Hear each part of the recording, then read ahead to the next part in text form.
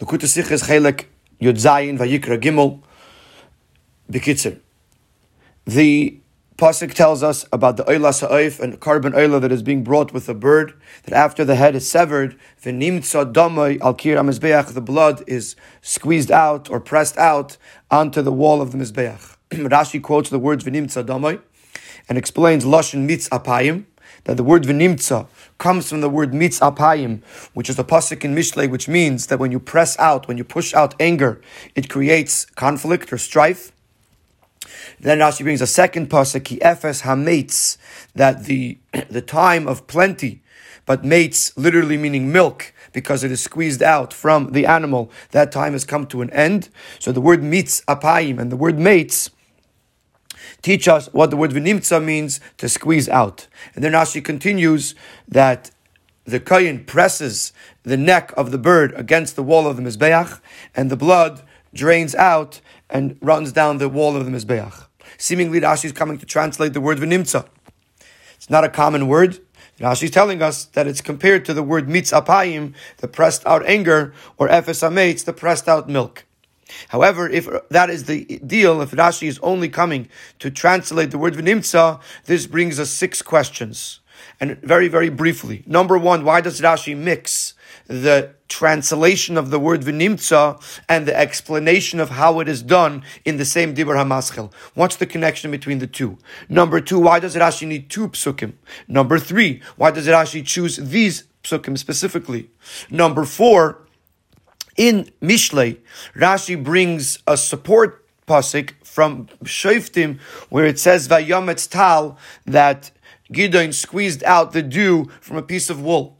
So, if in Mishlei, Rashi is referring to Shoftim, Vayametz Tal, why here does Rashi not go straight to the pasuk in Shoftim and use that pasuk as a proof? Number 5, why does Rashi bring the pasuk from Mishlei before the pasuk from Yeshaya? And number 6, in the pasuk that Rashi does bring mitz apayim, it actually mentions mitz 3 times, twice before this one.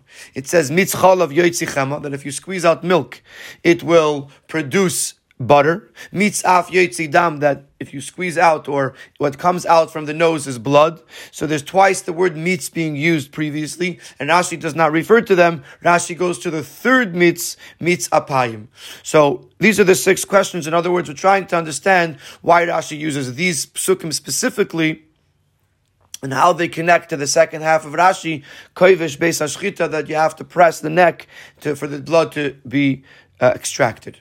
So to understand this Rashi, we have to begin with what is bothering Rashi. What is bothering Rashi is that v'nimtza is said in a passive tense, which means that it is happening by itself. The blood is being drained on its own. This raises a question because when it comes to the oila of the animal, there's 3 avodas, 3 tasks: shechting, slaughtering, sprinkling the blood, and offering it on the mizbeach. By the bird, you have melika, which is another form of severing the head, which is similar to shchita. You have bringing it on the mizbeach, but you don't have an actual avodah of sprinkling the blood if it's happening by itself. And therefore Rashi says that a specific act is being done here, the act of pressing the bird against the wall of the mizbeach, which resembles the act of sprinkling. So Rashi is not just translating the word v'nimtza, that it means to press. Rashi is also explaining that it was an avodah, it was one of the tasks that were necessary in the process, which was the task of pressing the neck, the bird, against the wall. And this explains why Rashi brings specifically these 2 psukim as a raya. When it comes to mitz chalav, when you make a butter from milk or blood that comes from the nose, there's no act of pressing. Either you bang the nose, or you churn the milk, or sometimes it happens by itself. The butter rises to the top, or the blood runs from the nose, but no act of pressing is being done. And therefore Rashi brings specifically the pasuk mitz apayim, which is about pressing out the anger from the person, because it is an act of pressing.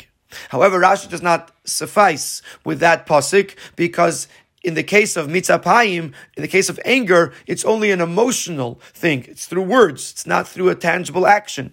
And therefore, Rashi brings the pasuk ki efes ha-mates, which is referring to milk, which is actively pressed from the animal. So therefore you have a tangible act as well.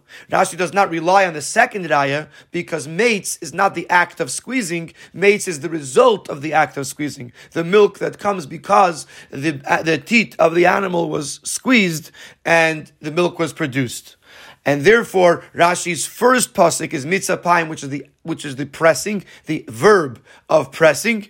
But he also supports that with ke'efes hameitz, which is referring to a tangible action. The reason why Rashi does not use the pasuk from Shoftim Vayometz Tal, that he squeezed out the dew from the piece of wool, because before that the pasuk says Vayozar es hagiza, which means that he wrung out the wool, Vayometz Tal, and he squeezed out the dew, and it filled up a bucket of water. Since over there, the word vayometz can't mean the act of pressing, because vayozar means the act of pressing. Over there, vayometz means the outcome, the result, that water is drained out from the piece of wool. And therefore, that pasuk does not apply here, where Rashi wants to emphasize the act of pressing.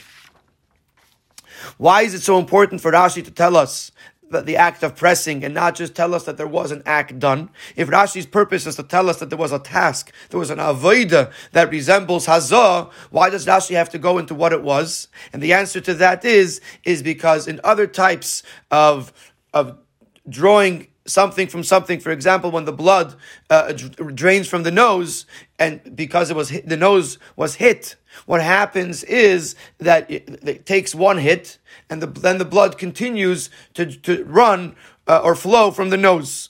But by hazah, by the sprinkling of the blood, it was a continuous act by the kohen.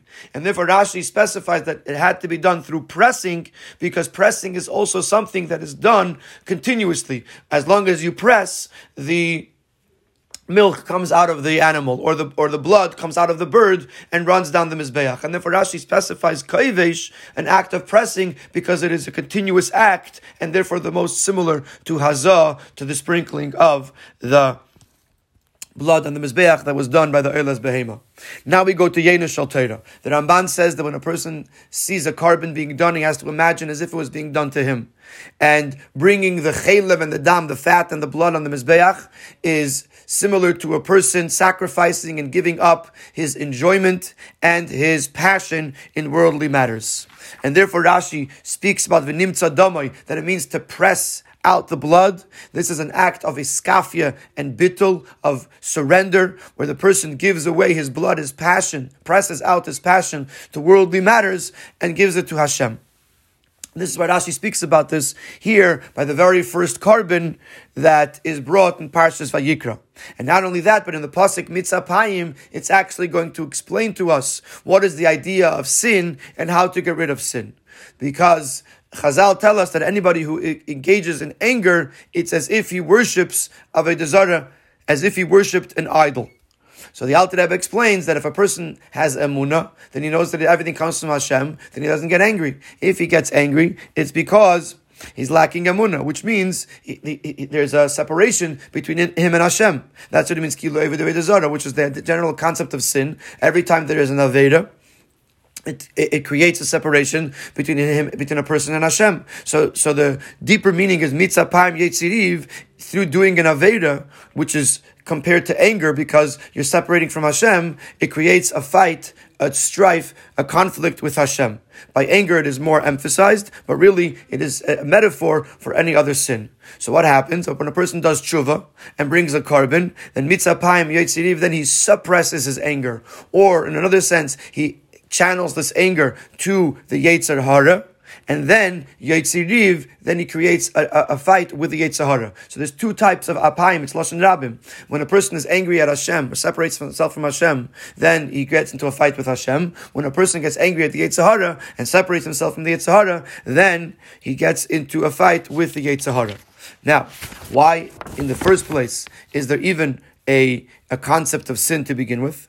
So this is explained in the second pasuk, ke'efes hameitz, which refers to milk. Milk, there's a svara in the Gemara, a thought in the Gemara that it should be not kosher, either because it's similar to blood or because it's ever menachai. The Torah gives a chiddush that blood is mutter, that milk is mutter. As a matter of fact, it praises Eretz Yisrael that it's a land flowing with milk and honey. So this is, spiritually speaking, this is the idea of transformation. To take something that inherently is problematic and to turn it into something that is mutter. Not just mutter, but something that the Eibishter uses to praise Eretz Yisrael about. Which that's the whole purpose of why the evil exists in this world, is for the purpose of transformation, which is the greatest, which is the idea of Ishapcha, which is the greatest nachas for Hashem, which draws down the presence of Hashem into this world.